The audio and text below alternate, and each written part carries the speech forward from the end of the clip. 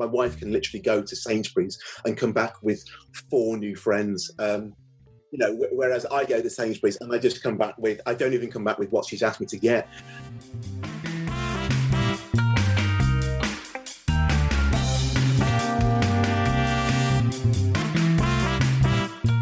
Jamaicans, again generalising, but especially of my sort of parents' generations, so much more expressive. The highs are high, the lows are low. The singing is loud.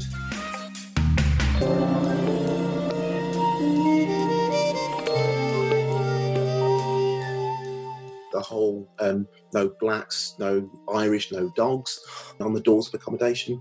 And so, it is a real issue. There's suddenly, it's quite a shocking thing for him.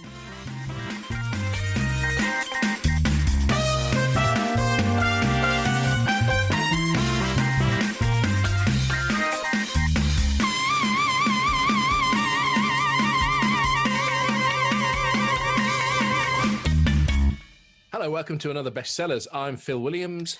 And I'm Natalie Jameson. And today's guest is brilliant. The book is superb. We'll tell you about it in a minute. But first of all, shout out of the week to the far-flung place where we didn't expect to be heard. Today goes to our one listener in South Korea. Hi. I feel like I should upgrade my chat here and learn how to say hi in all the different languages. That would be amazing. Have you got the time and the inclination? I've got the yes. Okay. Can you make the next one like Spain, so then I can just go hola, and then it can be France, and I know that one as well, and Italy, and then we're sorted. Well, I think we kind of anticipated we'd have expat community listeners in those parts. Mm-hmm. That's why it's places like South Korea that are intriguing. Yeah. Also, the way you said yes just there, that was just like you'd starred in Neighbours in the 90s. Yes. Everything inflicted up. Yeah, for sure. Making it all sound like a question. I think I did speak like that quite a lot when I was a teenager as well, which is probably attributed. Yeah, I think so. Yeah. Yeah, I did. Did you, just while we're on it, because I've never asked you this, did you watch it at 1:30 on your lunch break and then watch it again at 5:35? Even though it was the same episode? No, not often. Occasionally, because I think it was just sort of comforting, right? Yeah. But yeah, no, most of the times it was the tea time one with a bit of toast. It's fine to admit this now because we're grown-ups. Weird Neighbours crush?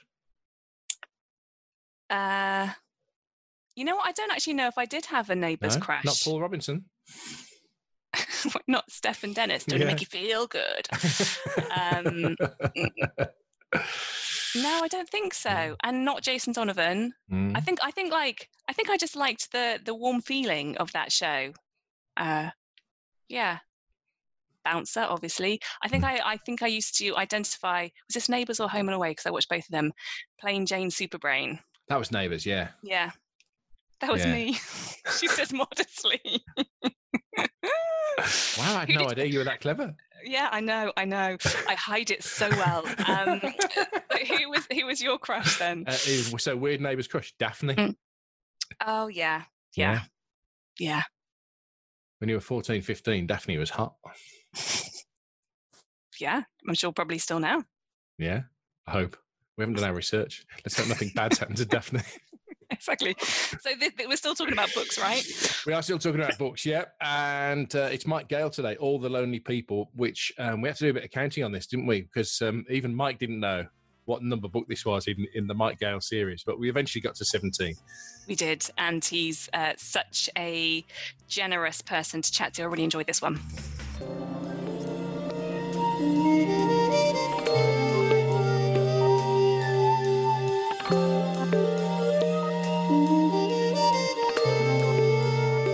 Our guest today on Bestsellers is well known for making you feel good with his books. You read them and life just feels better. And credit to him, because prior to recording this introduction for you, Mike just took his shoes and socks off so he could have a count of how many books he'd actually written, because he'd lost track. We're delighted to tell you that All the Lonely People is Mike's 17th book. And Mike, welcome to Bestsellers. Thank you very much for having me on. I'm absolutely delighted. Thank you. Tell us, first of all, before we get into the specifics of this book, it is what you're known for, isn't it? It's what Beth O'Leary called uplit to us, uplifting literature. Is it tricky to stay in that world? I mean, you've been very smiley ever since the Zoom's been connected to you, but do you have days where you think, oh, bloody hell, not another cheery story? No, I think it's what we all need. You know, it's interesting to think about what sort of attracted me to this, but it's about, I love taking characters on a, you know, quote unquote journey. Yeah. I like them being in one place at the very beginning and then taking them through a whole set of situations and a whole set of emotions, and then bringing them to the other end. And there's nothing quite like it. There's nothing quite like rooting for characters that you want a happy ending for. And I think, you know, quite often when you feel a little bit indifferent towards a novel, it's because, you know, you don't feel anything for those characters. And so, you know, one thing I try really, you know, when I'm thinking of my ideas, is I'm trying to think, okay, I want to create characters and situations where I feel like I'm 100% behind these characters, and I want, there is nothing more in the world that I want for them than to get their happy ending. Well, how do you do that, Mike? And how do you know when you've made them rounded enough that they stick? And these all do, by the way. I mean, I know these people really well in this book, or I feel like I do. Do you know what I mean? Do you create a list of traits? Do you run them by trusted sources? How do you know you've nailed it? That is a really good question. I suppose I tend to start with a question, or something that I want to explore. And so, for instance, with, you know, All the Lonely People, I was thinking specifically about loneliness, and I was thinking about a much bigger question of, you know, we all sort of see lonely old people, but the question that I was really interested in was, how do they become lonely? You know, they're not born lonely. And so I wanted to look at an entire lifetime and to sort of track where that loneliness kind of came in and how they became the people that we meet as being lonely. And I suppose that was where I started from with All the Lonely People. Was there a particular trigger that one day made you think of that, or was it just something that had been brewing for a while? I think it was something that had been brewing for a while. I've been thinking about the whole idea of loneliness, and it just seems something that's, I mean, it seemed relevant at the time, but it seems all the more relevant, you know, in post-COVID times. Yeah. At the time that I was thinking of the idea, I was thinking about loneliness and how acute it is, and how we're sort of this sort of connected. We're more connected than we've ever been, and yet at the same time we're much more lonely and disconnected in a lot of ways, and especially the sort of older generations. And so that was sort of my beginning, really. Do you find as well that as you've got older, so both Phil and I are in our 40s, and I think you're trying to find those connections as well and try and work out, are we going to have a point as well where you can kind of see it already with some really close friends that I wish I would see more, and then life gets busy, or obviously nobody's particularly traveling much still at the moment anyway, but you can kind of see where those drop-offs happen, and then how you kind of get back into people's lives somehow then becomes really awkward or difficult. Yeah, absolutely. And you know, without wanting to make massive generalizations, I think it's actually a lot worse for men, because I think women are much better at making connections with other women, and you know, whether it's through interest groups or whether it's just through, you know, my wife can literally go to Sainsbury's and come back with 4 new friends, you know, whereas I go to Sainsbury's and I don't even come back with what she's asked me to get. So unexpected friend in bagging area. Yeah. But you know, with men and older men, you know, I think it's you know, I see it myself, you know, I felt like, you know, I got to 30 and it was like the cut-off, right? If you're not in my friend group by the time I'm 30, that's it. I've got all the friends I've got. And so when those people start dropping off, you know, mates move away, or they stop coming out or whatever, you can suddenly find yourself in a situation where, even though you imagined that you were quite popular, you suddenly haven't got any friends anymore. And trying to make new friends when you're older, it is really hard. especially when you're an old man. My own dad. Just the. I guarantee you, if I suggested to him to go to some sort of social group, he would just go, no, that is just not happening. He's not going to do it. And so, how do you get people who are so set in their ways back and being social? Because we all need people. And I think we can convince ourselves that we don't, but I think we all need those connections. And I think that's what happens here with Hubert. He's got himself to the place where he thinks that he doesn't need people. But actually he does. Well, it's almost even a bit worse than that. I think he's got himself to a place where he's made up some friends to try and persuade his daughter that he's okay. His daughter's in Australia working, and he's made up this trio who in my head were Rod, Joan and Freddie. And he's convincing his daughter that he's having the best time in the world, but he hasn't seen a soul. Yeah, so basically that's the hook for the novel, is that you've got this old guy and he doesn't want his daughter. His daughter's living in Australia and he doesn't want her to worry about him. And so he's invented some friends that he goes out with, and he paints the sort of picture of the most amazing sort of social life, the perfect retirement. He's going to shows, he's going to gardening centres, and so he tells his daughter about these things in their weekly phone calls. But actually, the truth is, he's not seeing anyone from week to week, and his longest conversation is with his cat. And so that's where we sort of find Hubert at the very beginning of the book. And to go back to something you just said, you mentioned your own dad. What are the similarities, if any? I mean, there might be none, but the similarities between Hubert and your dad. And also, it's interesting that the first person who bustles into Hubert's life is Ashley. Yeah. Even you just saying women make friends more easily than men. Well, my dad's in his 80s, and Hubert is in his 80s, and my dad's from Jamaica, and so is Hubert. But I think that's probably where the sort of similarities end. But yeah, Hubert's he was an outgoing person. I think that's the sort of secret of it. He was an outgoing person, but life has happened to him. And I think that's sort of where he is now. And as far as Ashley goes, what are you saying? Is the question, is there an Ashley in my life? Or no, I think I was just more interested that you'd chosen a female character to break down the door, if you like. Do you know what I mean? Oh, right. Okay. Given that Hubert, again, without spoilers, Hubert's got this mate called Gus. Yes. It's not Gus who's breaking down the door to Hubert. It's this brand new neighbour called Ashley, who's a single parent. Well, I suppose what I really wanted to do, I wanted somebody who's going to be a foil to Hubert's initial curmudgeonliness. So, Ashley's this amazingly ebullient Welsh single mum, and she talks very quickly, and she confuses him constantly.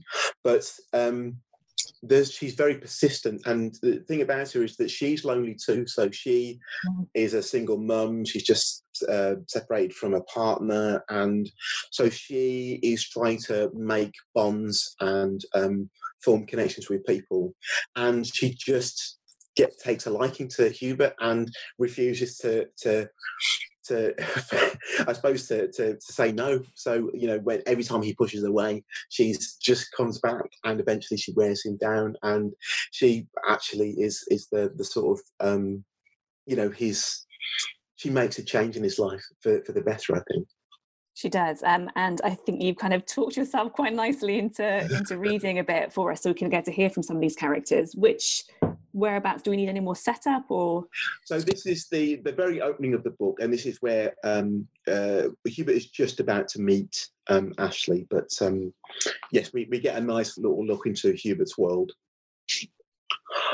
Moments before Hubert met Ashley for the first time, he'd been settled on his favourite armchair, Puss curled up in his lap, waiting for Rose to call, when the doorbell rang and he gave a tut of annoyance, wagering that it was one of those damn courier people who were always trying to make him take in parcels for his neighbours.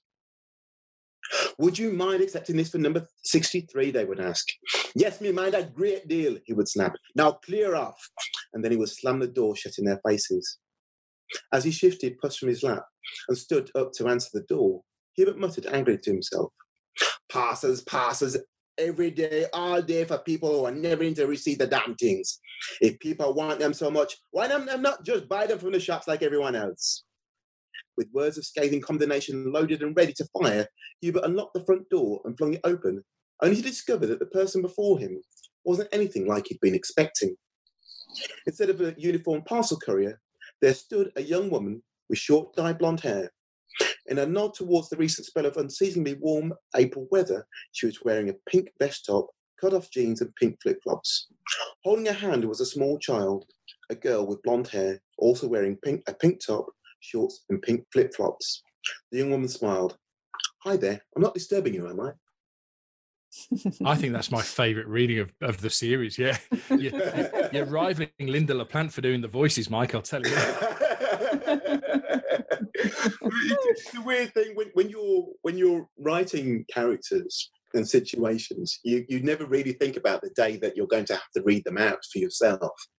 And so quite often it's not until the first time you're standing in public doing a reading that you realise, oh, I suddenly got to do the voices or declare that I'm not doing the voices. But no, it's good fun, actually. Yeah. It was funny when you were just talking before then about loneliness and how Hubert talks to his cat, which just has the name Puss. I also love that it doesn't have any other name other than that. It randomly took me to like a flashback of me aged probably about 14, 15, when I would talk to my cat all the time. And I just don't know if there's like some weird parallel as well between, again, with this sort of idea of loneliness. And, you know, if I think to myself as a teenager, I had a ton of friends and, you know, I liked loads of people at school, but I can remember feeling so lonely sometimes, so lonely. And I just think it's it's talked about more, but I just don't know what it is about loneliness somehow, where there's kind of a shame attached to it somehow, if you admit that you're lonely. And was that a sense that you wanted to get across in the book as well? Absolutely. You know, I think the thing is, you know, I suppose you're comparing yourself to everyone else. And so when people have got families, you know, they've got that sort of connection. And so the people, for instance, in COVID who've really suffered are the people who haven't got families or living on their own. And so it's almost like there's a stigma attached, because for the people who've got families, they've got that connection to people. They've been living in a home with other people. And so they sort of have that interaction. So, but for those who are alone, it just suddenly brings them, you know, it makes them think, oh, actually, I am really alone in this world, and there are people who have those connections and I don't have them. And so it can feel quite shameful sometimes. And, you know, but the nice thing is that we're talking about these things more often. And, you know, there are lots of nice things that have sort of come out of the whole COVID thing, with people who've been living alone, having Zooms together. And, you know, there's that lovely thing that goes on at Christmas. People who are having lonely Christmases, they're all getting together. So, you know, yes, it's bad, but I think it's getting better. And I just love the sense that people are realising this, and they're realising that there are more ways of getting people together and, you know, overcoming it. And it doesn't have to be a stigma, you know. Quite often we're alone through no fault of our own. It's just the way that things are. But I think it is difficult, though, because, you know, we all want a connection to other people. But sometimes I suppose we can just feel a little bit, we need more of a nudge, I suppose, to kind of put us out there. But you know what's I find interesting about this, and Natalie, you and I were discussing this on the phone, weren't we, just before we came on to speak to Mike, but there's a difference between being lonely and being alone. Yes. And I've been both, and they're not mutually exclusive, if that makes sense. Yeah. Yes.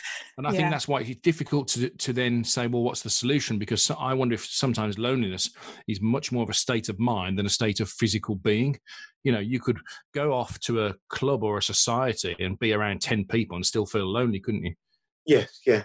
I think it's a matter of, you know, choice as well. You know, there's that idea of, you know, some people like their own company, but... And that's absolutely fine. But it's the question of, if I wanted to go out tomorrow, if I wanted to go to the cinema or do an activity with someone, have I actually got someone who would go with me? You know, that's the sort of difference, I suppose. You know, you can do everything alone and be happy doing that. But if you want connection, is it there? And, you know, for some of the characters in the book, I think it's not there. You know, they are alone, and like you say, I suppose it can be a sort of state of mind thing, because, you know, sometimes once you're alone, you will actively push people away because you don't want to admit that you're actually alone. And once you do push people away, it then becomes easier to become alone. So it becomes this sort of spiraling thing. It does. I also think as well that, again, this is probably a sign of my age too, but sometimes you meet some people and they're just really horrible, you know, whether they're like parents at school or people that somehow get into your kind of circle. And then you have to make a decision of actually, do I want to not enjoy being with them and not be part of that group, or am I better off being by myself? And I tend to opt. Is this a throwback or a reference to you leaving the school WhatsApp group? Yeah, did you see that? Yeah, I left the school WhatsApp group at the weekend. I just could not deal with the negativity anymore from some factions in there, and it was just stressful and tense. So yeah, I'm now out of that group, and actually I feel way better. But those things, I think, yeah. Are you in any school parents WhatsApp groups? No. I opted out of all of that, and passed that responsibility over to my wife, so she's the one who gets the notifications. You know what? That's just on that. That's interesting about technology, though, isn't it? And loneliness. Do you know what I mean? We've got all these WhatsApp groups now. We've Insta. You've got Twitter.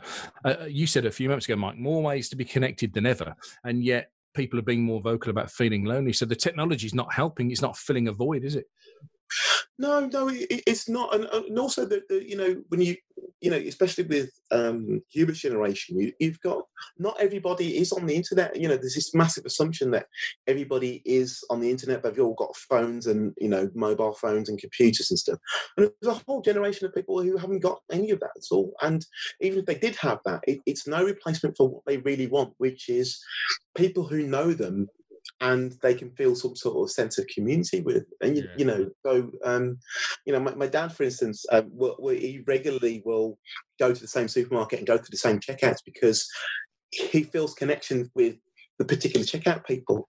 You know, they know me, and, you know, they have a little bit of chat and they can talk a little bit about family. And so, you know, we are constantly looking for connection and community, and we can find it, but it does mean that we do have to be brave. Yeah, you do. There was a quote that really struck me when I was reading your book as well, that I wanted to ask you about, that comes quite early on in the book. When it is, so Hubert, he's describing when he first comes over to the UK and doesn't have a particularly pleasant time in his first place of employment. To put it mildly, but he writes, this kind of comes in between these passages. So this is written sort of in the now, if you like, but it says, while Hubert couldn't easily recall the last time he'd been the victim of racism, that didn't mean it hadn't happened. These days, like smoking in public, racism was less socially acceptable than it used to be, and therefore more subtle. I think you're kind of so smart, obviously, in how you put that across.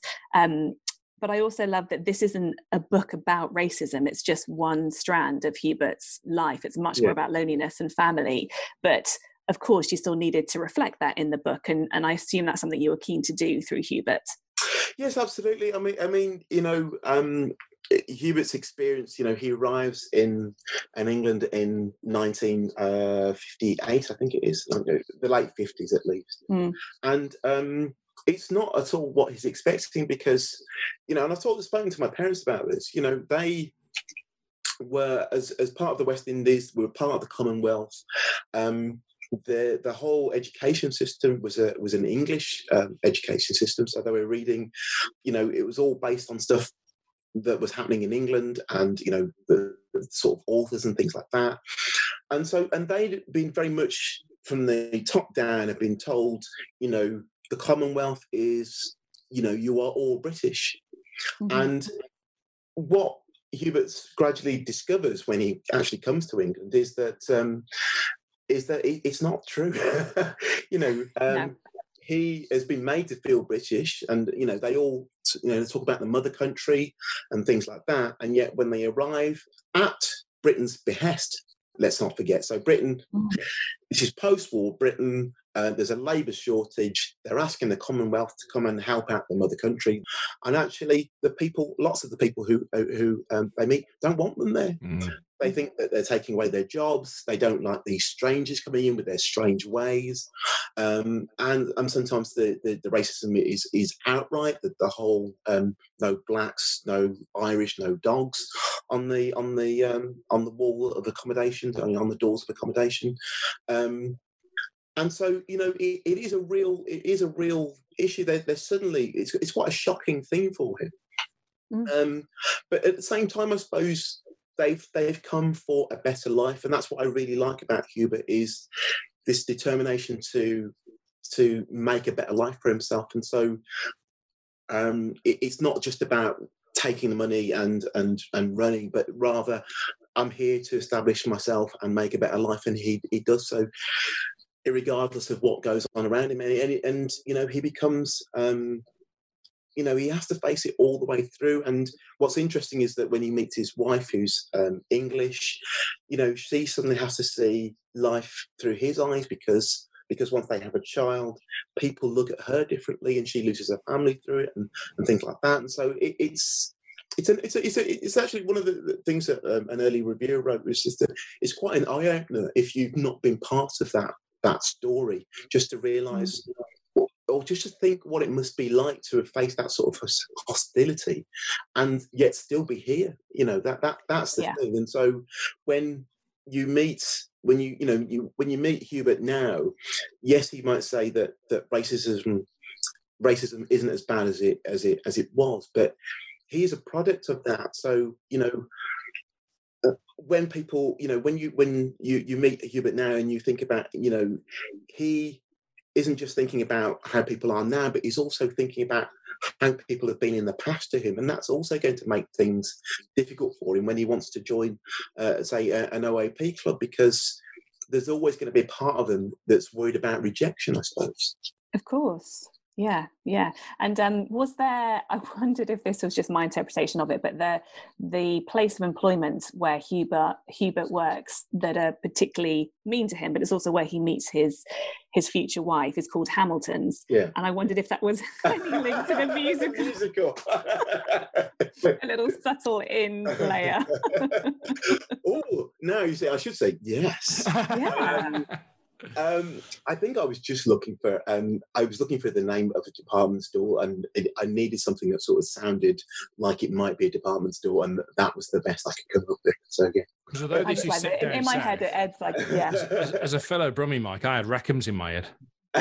Yes, yeah. I mean, that's the whole idea. It's the whole Rackham's, Selfridges, John Lewis type thing. Yes, yeah, but a sort of. But he's, when Hubert's working at this department store, he's in the backstage, so he's working in the warehouse, so he's not going to be seen in the front stage. And there was something about those sort of department stores, especially in the sort of 40s and 50s, where there was very much a sort of theatrical thing. Once the doors were open, everybody who worked in the front were front stage, and they were very presentable, and then backstage it's completely different, and it doesn't matter what you look like or where you're from. But Hubert, I suppose, would never be front stage, because he wouldn't have been allowed to be. I've got another quote I want to put to you, and it references one of the words you just used, actually, about the mother country. And I don't want to give too much away about where this quote comes from in the story, so as not to spoil the story. But it's a thought on English reserve, really, which amused me. Maybe it was the English themselves that were the problem. Their reserve, their fear of emotion, as though to express any, even at a time like this, would be shameful somehow. For the first time in his life, Hubert felt sorry for them, the people of the mother country, the people who didn't know how to feel. Yes. And I wondered what your view was of that as a theory of English people, and whether you feel it yourself, or whether you see it in other people, or whether it was handed down to you, perhaps, say, from your parents' generation, who spotted it first. Where's that come from? Well, I suppose it's an interesting, just because Jamaicans, as a again generalising, but especially of my sort of parents' generations, so much more expressive. The highs are high, the lows are low. The singing is loud, and so it's so much more bold, I suppose. What I'm trying to say, and then they come, this generation kind of arrives in England, and they've been painting this picture of they've had this picture painted in their head of Buckingham Palace and countryside and all these other amazing things that they've heard of. And then when they arrive, they sort of see smokestacks and it's grey and it's raining, and the people themselves are very reserved and keep themselves to themselves, and it's almost they must feel ashamed to say hello or good morning. And so there's this contrast of worlds. And I suppose that's what I was trying to get at there, that Hubert is sort of thinking of his life in Jamaica and how, while they might not have had much, they seem to enjoy life that much more. And then when it comes to England, they seem to have so much more and yet seem to enjoy themselves quite a lot less. And so it's a view from his point of view. Because the first time I noticed it was when I moved to London to work in the late 90s. And I could not believe that you would have... So imagine me and you, Mike, were stood on the platform waiting for the tube and we'd be yattering away. But the minute the tube doors open, we'd clamber on and we'd stop talking. And I thought, what is it about the tube that makes all these British people just stop talking to each other? It really flummoxed me completely. Well, again, but it's a very London thing, because I think Londoners sort of stick to themselves. Everybody's in their own world. And especially during travelling, it's just like, we've got a newspaper, we've got a book, we've got our phones, we've got our headphones in.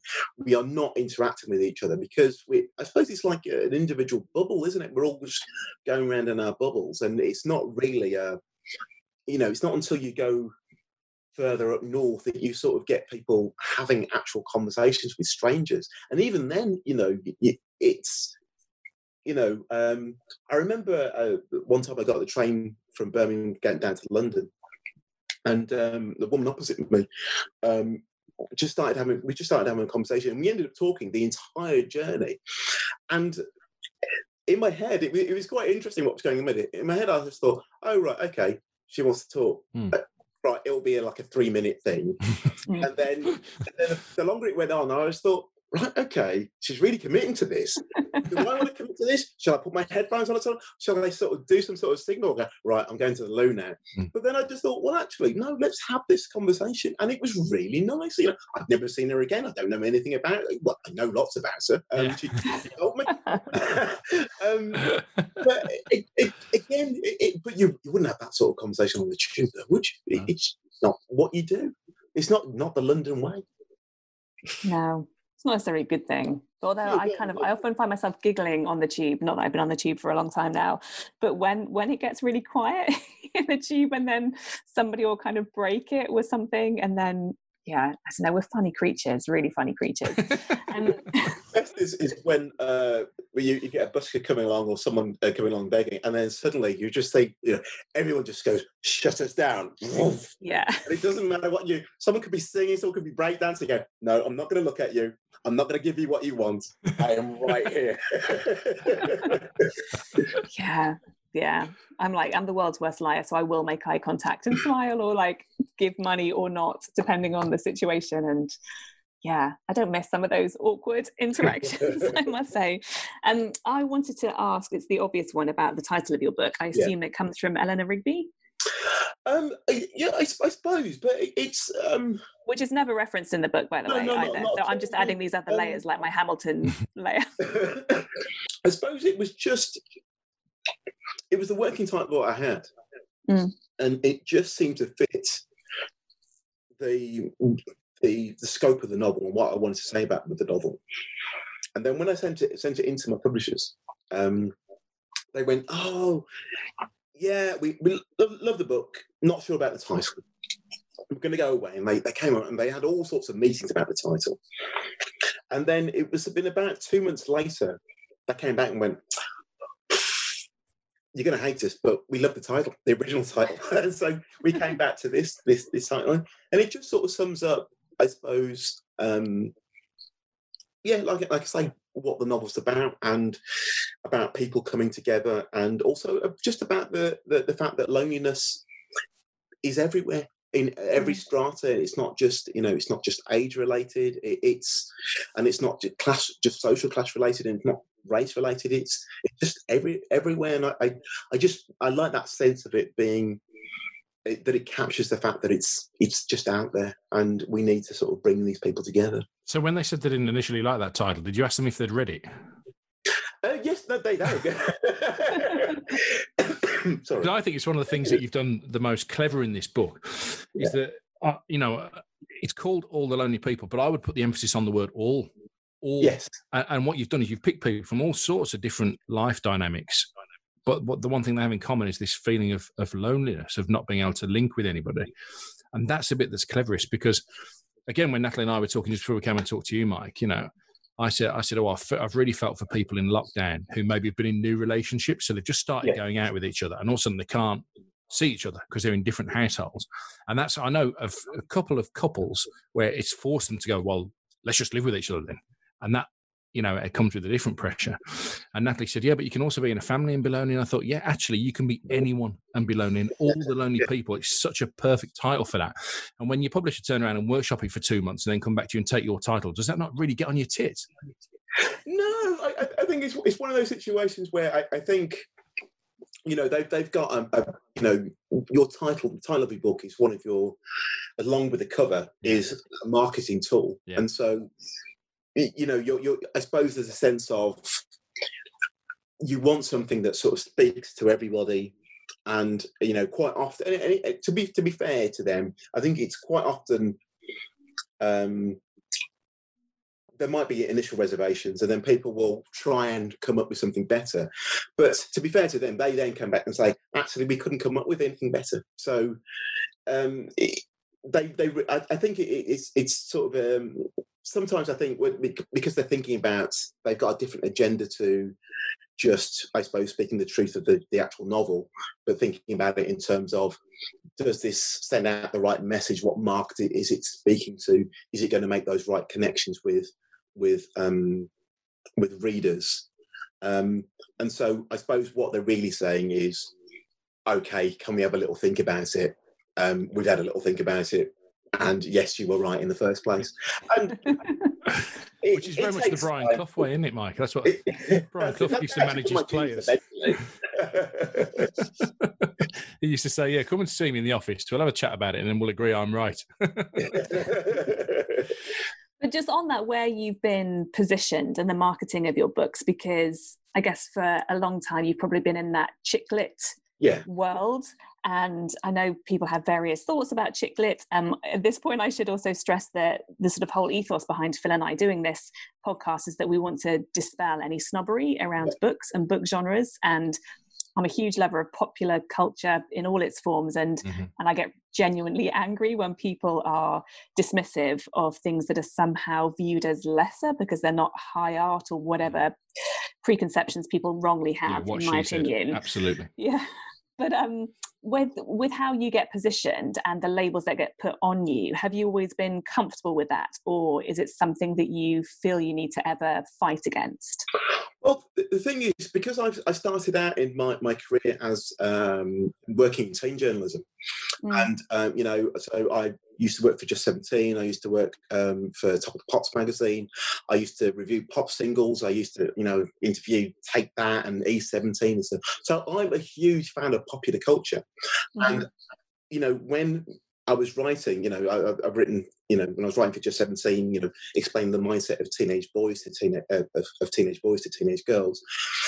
I was always aware of the fact that you won't get a harder audience to engage with than a teenage girl. A teenage girl isn't going to read a 2,000-word article about, European federalism in The Guardian. Whereas, because if they don't like something that you've written, they will just turn over the page. So you have to be really engaging. And all my favourite writers all started out on teen magazines. So people, we just think people like Miranda Sawyer started in teen journalism. William Shaw started in teen journalism. and countless others. And I was always wanting to write something that was entertaining. That was my above all, be all and end all. It had to be entertaining. And so when the books that I wrote to begin with were a natural progression of what I was writing about for teens, I suppose. Was it in a sense I was writing about the mindset of young men. And so, you know, my first book, My Legendary Girlfriend, was about a guy who couldn't get over his ex-girlfriend. And that was just a natural progression of what I was writing. But as times got old, you know, as I've got older and I've continued writing, I wanted to explore different things, I suppose. And so I started out with the sort of getting together early parts of relationships. And then, you know, I ended up, you know, I've moved on to sort of less comedy, less reliance on comedy, I suppose, and more things that are more dramatic, I suppose, because that was just something, you know, you're always wanting to kind of push your boundaries a little bit. Mm-hmm. And then I suppose it's been probably since, let me think, it's probably been since, I forget the name of my titles of my books, Hope Family Calendar. So probably the last 3 or 4 books that they've taken another turn again, where they become even more dramatic, but also still retaining that sort of funniness, but also being uplifting at the same time. So it's a real place. It's quite hard to pigeonhole. You know, you could call it uplift if you want to, but I think these are just stories about people, and they're about people going through difficult times. And I think when people pick them up, it's because what I hope they get from them is a sense that, you know, yes, life is difficult, but equally, yes, we can get through this. I think that's what I really want from, You know what's really interesting, Mike, about what you've just said, and Nat, I don't know if this chimed with you, but David Nichols said the same thing to us on this podcast, didn't he? He said that Start of a 10 was too gag heavy. And that if he wrote that again now, he'd strip some of those gags out of it. And yet again, Sweet Sorrow, which is his latest book, is still really funny. We both thought. So, and it's interesting that you feel you've gone down the same route of maybe not putting the emphasis on the funny, but yet this book is still, Hubert still makes me laugh in this book. Oh yeah, no, absolutely, and I think it's a confidence thing. I think that when you're an emerging writer, you want a response, you know, more than anything, isn't it? It's like trying to do a stand-up gig and no one laughing, you know. You want a response, and you know that an easiest way to get a response is to make someone laugh. But I think as time goes on and you become more confident, you know, you realise that actually there are more ways of engaging your reader that aren't just reliant on humour. And even when there is humour, it's sort of less gag heavy and more situational, I suppose. And so there are some really beautiful moments of humour in there, but they're not gags, if you see what I mean. And also, what I really love about where the books are currently is that, or my writing is currently, is that you get this beautiful juxtaposition between these highs and lows. And so you can have someone laughing 1 minute and then crying the next. And it's those highs and lows that I sort of create this wonderful feeling in readers where they are really engaged because their emotions are all over the place. Yeah, and I think it's the term page turner is often applied to thrillers, but I would argue very heavily that All the Lonely People is a page turner because there are quite a few moments where, again, I don't want to spoil it for anybody, but something happens and it took my breath away, and it just makes you want to read on to see how we got to that point. And again, it's just such a clever way of writing. And I know that both Phil and I are also quite obsessed with how people write and what comes first. And do you write chronologically? What's your process in that sense? I'm a chronological writer. I always have been, but I'm a planner. So, and well, actually, to begin with, in the very early days, when I wrote My Legendary Girlfriend, I had no plan. I just wrote and wrote and wrote and wrote and wrote, and then kind of eventually got to the end. And it wasn't until I wrote my book Turning 40, or the first draft of what was going to be Turning 40, that I started to plan, because that was the first draft of Turning 40 was the first time that I'd written a complete book and then had to bin it. And that was where it was a very big learning point for me, because that was the last time that I didn't plan a book, because I realized once I'd written this draft and spent a year writing it, that had I planned this book out, I would have been able to see why it wasn't working. But instead, because I didn't plan, I was doing all my working out while I was writing it, and it wasn't until the end that I realized that I'd written completely the wrong book. And it was a real shock, and it was even more shocking to realize that had I sat down with a piece of paper and a pen and sketched out a general plot, I would have realized that this book was never going to work. And so I ended up having to plan an entirely new book with entirely new, same characters, but different situation. And from then on, I've become a planner. And so I plan to the nth degree. And so not only do I know what happens in the beginning, middle, and end, but I also know what happens in each chapter, in the beginning, middle, and end of each chapter as well. And because of that, that's why I feel like the books are really, really page turning, because I've designed them that way. How long does that design process take, Mike? It takes me, I would say, it can take anything upwards of a month to 3 months. Of just structural planning, not writing anything. Structural planning, yeah. Because a lot of that is, and it sounds like a long time, but what I really like about it is, prior to this, so if you don't plan, when you sit down and you start writing, and you're thinking about your characters, you'll write about this character, and you'll think, well, Jonathan stormed into the room, and you think to yourself, why is Jonathan storming into the room? I don't know who Jonathan is. What does Jonathan want? Where is Jonathan going? Where is this room? You don't know any of the answer to any of those questions. But if you've done your planning, you know who Jonathan is, you know what he wants, you know where the room is, you know where the room, what other rooms he's been in, you know your characters before you sit down. So what it means is, if you've done your planning properly, once you sit down, you know who your characters are, you know where you're going. I describe it as it's a bit like a roadmap. It's a bit like the difference between going, I want to go to Scotland, and Scotland's somewhere over there, or going, I want to go to Scotland, I'm going to get a map and follow the routes. And so in planning, what you're doing is you're setting out a route. And it doesn't mean that you can't take detours, but it just means you always know where you're going. It really makes me smile, because I am a fledgling writer in the novel sense. And when I first started to write, I really struggled with jumping into scenes. Yeah. I'd always have to have people coming into a room or leaving a room, which you never you don't need to do that at all. But exactly as you're saying, it's like, well, I don't know where they're going, so I just have to make them leave. It's like, this is so bad. This is so bad.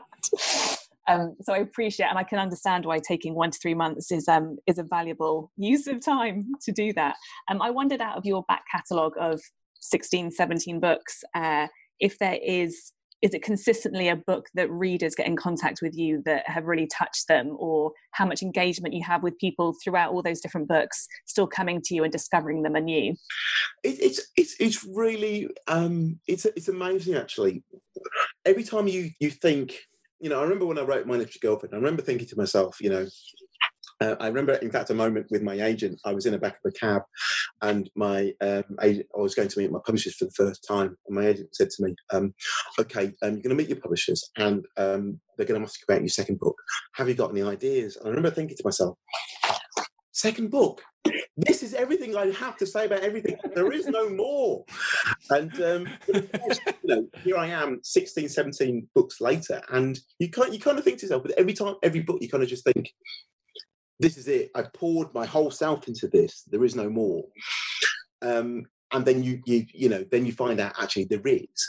But what I'm always amazed at is that how different books connect with different people. So there are people for whom My Legendary Girlfriend has a special place in their heart because of a particular time or a particular period.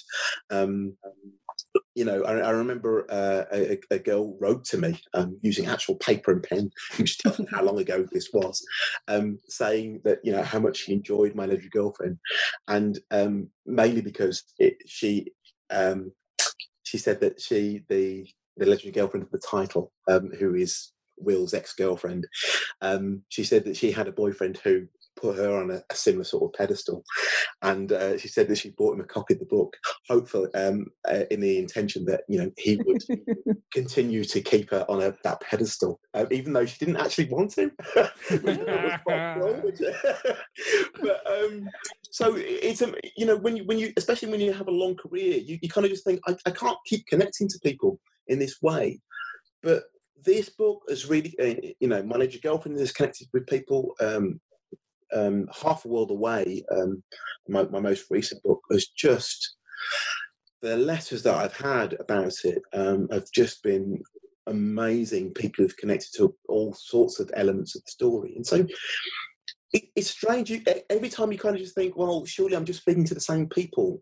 You're constantly. This is what I suppose I love about books, is that you don't know who it's going to connect with and why or how. So you're almost like you're just throwing. You're right. You spend a year on your own in a room, very much like this, and you think to yourself, with no idea of who's going to read it, and you're pouring your heart and soul into this story, and then you put it out into the world, and you don't know how it's going to connect with people. So, I've lost count of people who have just they found one of my books on, they've gone on holiday. Do you remember those? They've gone on holiday, and the holiday place has got some sort of bookcase of holiday books. They just picked mine up, and that's made them a lifelong committed fan from reading that. Oh, brilliant! Equally, there were people in the early days who might have. Who had books bought for them by a friend who said, "You've got to read this," and then they've gone, and then they become convertees, and even with All the Lonely People now, or with Half a World Away, there are people who go, "This is amazing. This is the first time I've read you. I now need to read everything you've done," and you kind of just think, "Wow, how I'm not even I've done that. I've not There are people. I'm always really shocked to discover that there are people who have recently read my entire back catalogue and probably have a better idea of how my writing has changed than I do, because there are some books I haven't read in the best part of 20 odd years. So it's amazing. Oh, well, I bought Half a World Away this morning because I haven't read that one. So that's going to be my next read too. You'll love it. You'll absolutely love it. Right, just a couple of quickies from me before we wrap things up, Mike. First of all, Congoline. I want to ask you about Congoline, right? Because I confess I'd never heard of it, and it sounds excruciating. And this is what Hubert and Gus used to style their hair. Is it a real thing? And did it really burn scalps in the way you describe? Yes, it is. Yes. So Congoline is basically a hair straightener for West Indian hair, or African hair, if you want. And it was a hair straighteners where basically they're just very, very cool. They certainly were back then, very, very caustic chemicals. But equally at the same time, there were people like Harry Belafonte, and of course, who's the one that he's trying to look like? He's trying to look like Nat King Cole. Nat King Cole. Nat King Cole used to straighten their hair and make it quiff.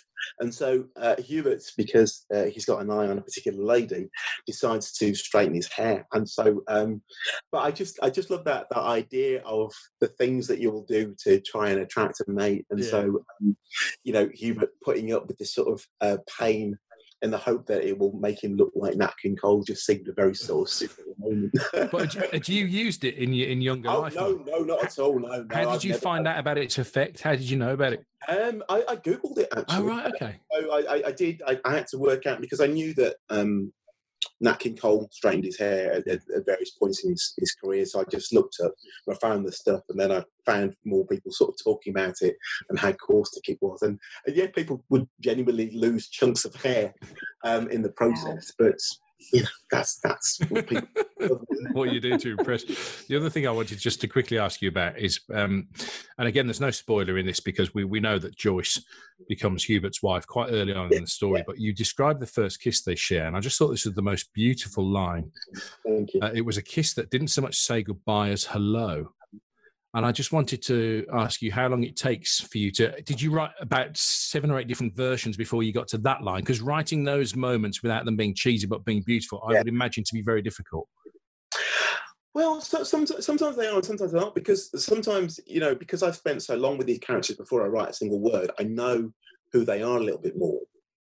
But you're right, with moments like that, you sort of want to get them right. And I suppose it was the context, because I knew the entire context of this kiss and the fact that it's going to take them over a lifetime.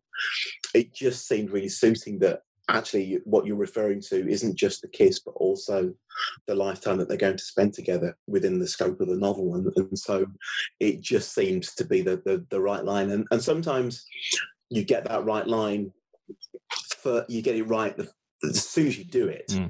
But then but sometimes it might not until be the second or third draft that you kind of go, oh, actually, if we change that to this, then suddenly you get this sort of echo of the scope of the novel. This kiss, this moment is going to expand across time and generations and all sorts of things. And and that's a really special moment. And it.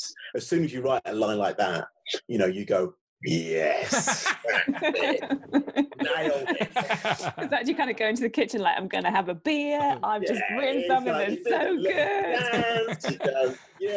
Because that's what you're trying to do. You're always trying to make these connections between what is happening in terms of the plot, but also the wider scope of the novel in terms of the themes and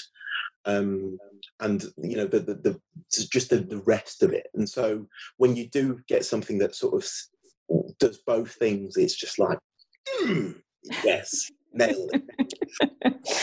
So just before we get your recommendations, Mike, what are you writing at the moment? Do we find you in the middle of a process? Are you planning? Are you writing some killer lines like that right now?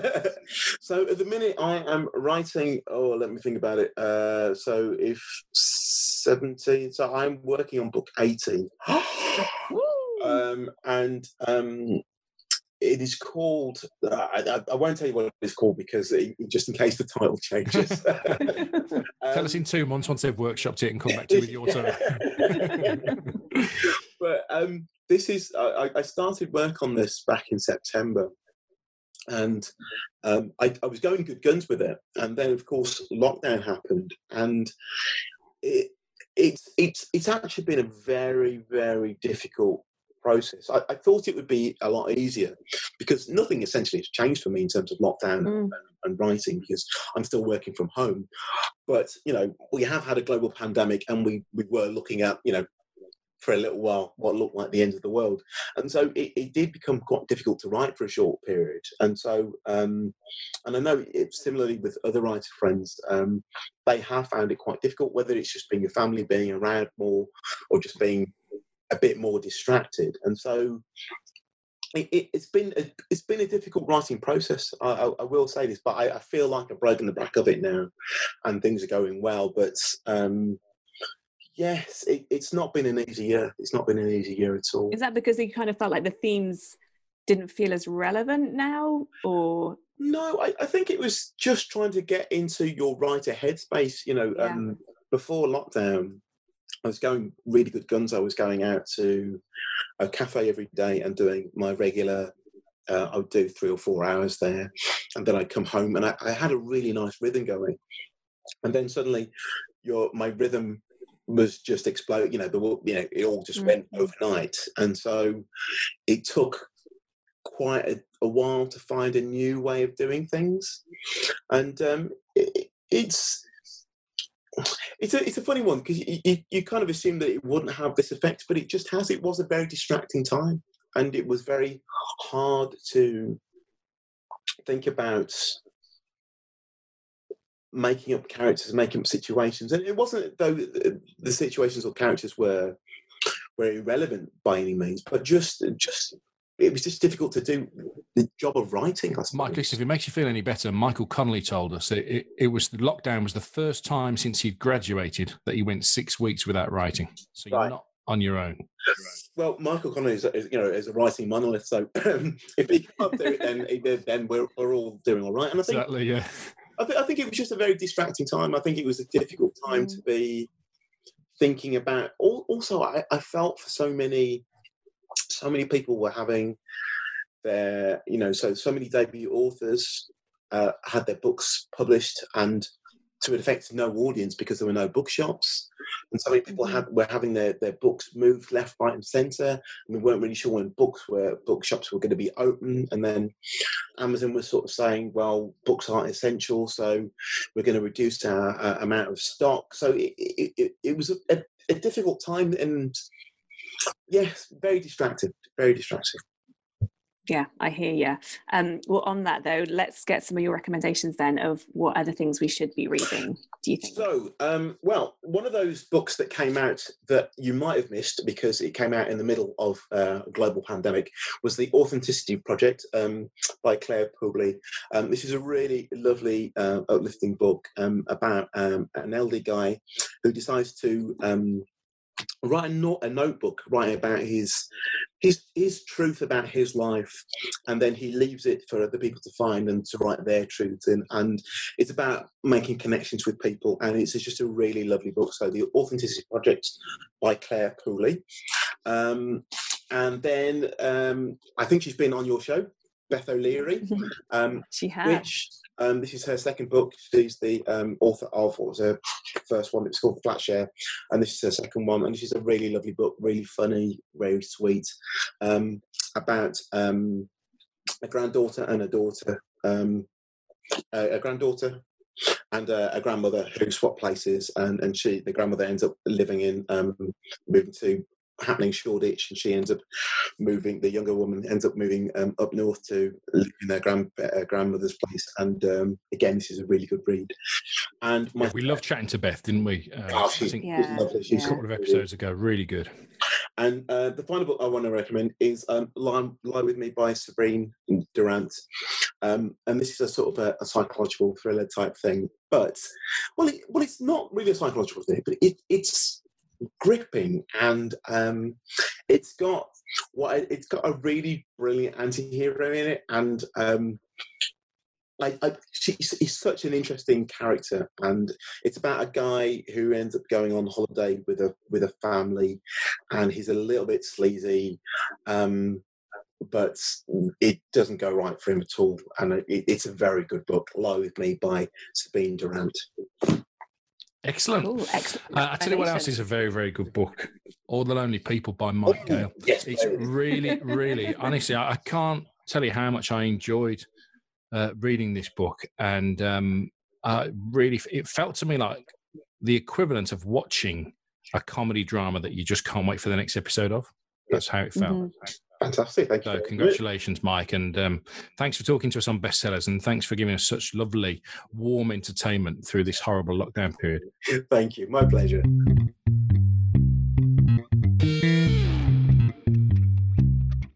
You know what? I think that's the first time that we've had somebody we've interviewed who's recommended in their book recommendations another person that we've had on Bestsellers, I think. That's a good point. Yeah, that's a good point. No, you've got me thinking. I'm trying to think if anyone else has done it. I think so. People have recommended books that we've both read, but not where we've had them on. I don't think. I think you're right. Yeah, and I know, like, in the back of my head, so many days at the moment, I keep thinking, I really need to get that list together of all of these recommendations and put them somewhere useful so that people can refer to it, because, you know, people might have a bit more time off over the summer or more of an inclination to read, and there's such a wealth of good books that I think all these people have been telling us about. Agree. And I didn't know if that was code for you still haven't done that website, Williams. It wasn't code at all. It was just, and I don't think it's all your responsibility either. I was thinking as well, and partly it's because I want to read some of these books too. So I will go and do that work. Promise, Governor. Well, yes, we are both responsible for that. I feel they can just hear the guilt. It's awful. All the Lonely People is beautiful, though. It's a really, really lovely book by Mike Gale, and we wholeheartedly recommend that. And actually, in the current climate, where I think we've both struggled to read, certainly for the first part of lockdown, I just got pissed all the time. I wasn't working. I just literally got tanked up. I was doing lunch for the family at 1, and I was saying to the missus, Rosé? Nice. Well, yeah, but also not good when it goes on for too long. I know I was the opposite, and I am aware that this is an incredibly fortunate position to have been in, that I was working the whole time during lockdown and still am. And obviously I'm not doing a frontline job, but able to work from home, but still I was sort of the opposite end and just ridiculously stressed and overworked and tired. And because of that, my brain couldn't take any more. Yeah. And there comes a time then, doesn't there, where just before bed, instead of reading something, even though you know that reading will be good for you, you just maybe want to stare at some mindless shite on the telly or something. Yeah, I did a bit of that, or I fall back on my old favourite of staring at a cookbook. Okay, right, yeah. Look at the pretty pictures of all the food. Do you find if you do that late at night, didn't it just not make you hungry? No, but that would just make me think. I think actually cookbooks are kind of an acceptable. Not that I have any kind of judgment on this at all anyway, but like an acceptable picture book for adults, you know? Do you know? So it's kind of like words and pictures. I'm just looking up to make sure I get the right film, but more and more now, you are reminding me in these chats at the end of the episodes of Meryl Streep's character in It's Complicated. Have you seen that movie? Yeah, I have. Yeah. And it's when she has a romantic issue in the film and gets up at like 1 a.m. to make pain au chocolat. Remember that? Yeah. And I've got this image of you now, not with romantic issues, just to be clear, Mr. Jameson, but more like with your busy brain, and you read these cookbooks, and just as one eye is closing, the other eye goes, "Go and bake, Nat, go and bake." What often tends to happen is I probably don't get up and do late night baking, but I do start to scribble lists and ideas on various post-its at random times of the night, and then kind of wake up in the morning and go, "What was that? What was I planning to do there?" Okay, so yeah. Wow, more insights into the world of Natalie Jameson and more great authors next time on Bestsellers. Yeah, like, I just don't learn. Why do I keep telling so much about myself that I think I've managed to kind of suppress quite well from the world at large until this point? Anyway.